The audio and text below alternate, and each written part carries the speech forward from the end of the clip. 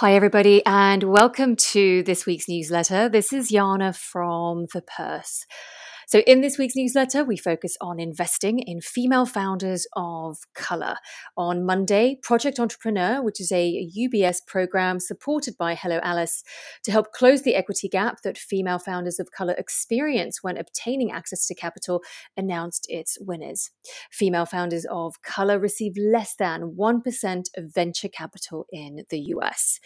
You can review the news in brief so you stay on top of global financial, economic, and investing trends. And don't forget to listen to the Purse podcast interview with Heather McGregor, aka Mrs Moneypenny. She's the Executive Dean of Edinburgh Business School, Heriot-Watt University.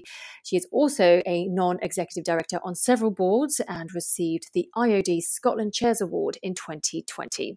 We talk about money and how women can grow their net worth. I hope you enjoy it, and I look forward to catching up with you all again next week. Bye for now.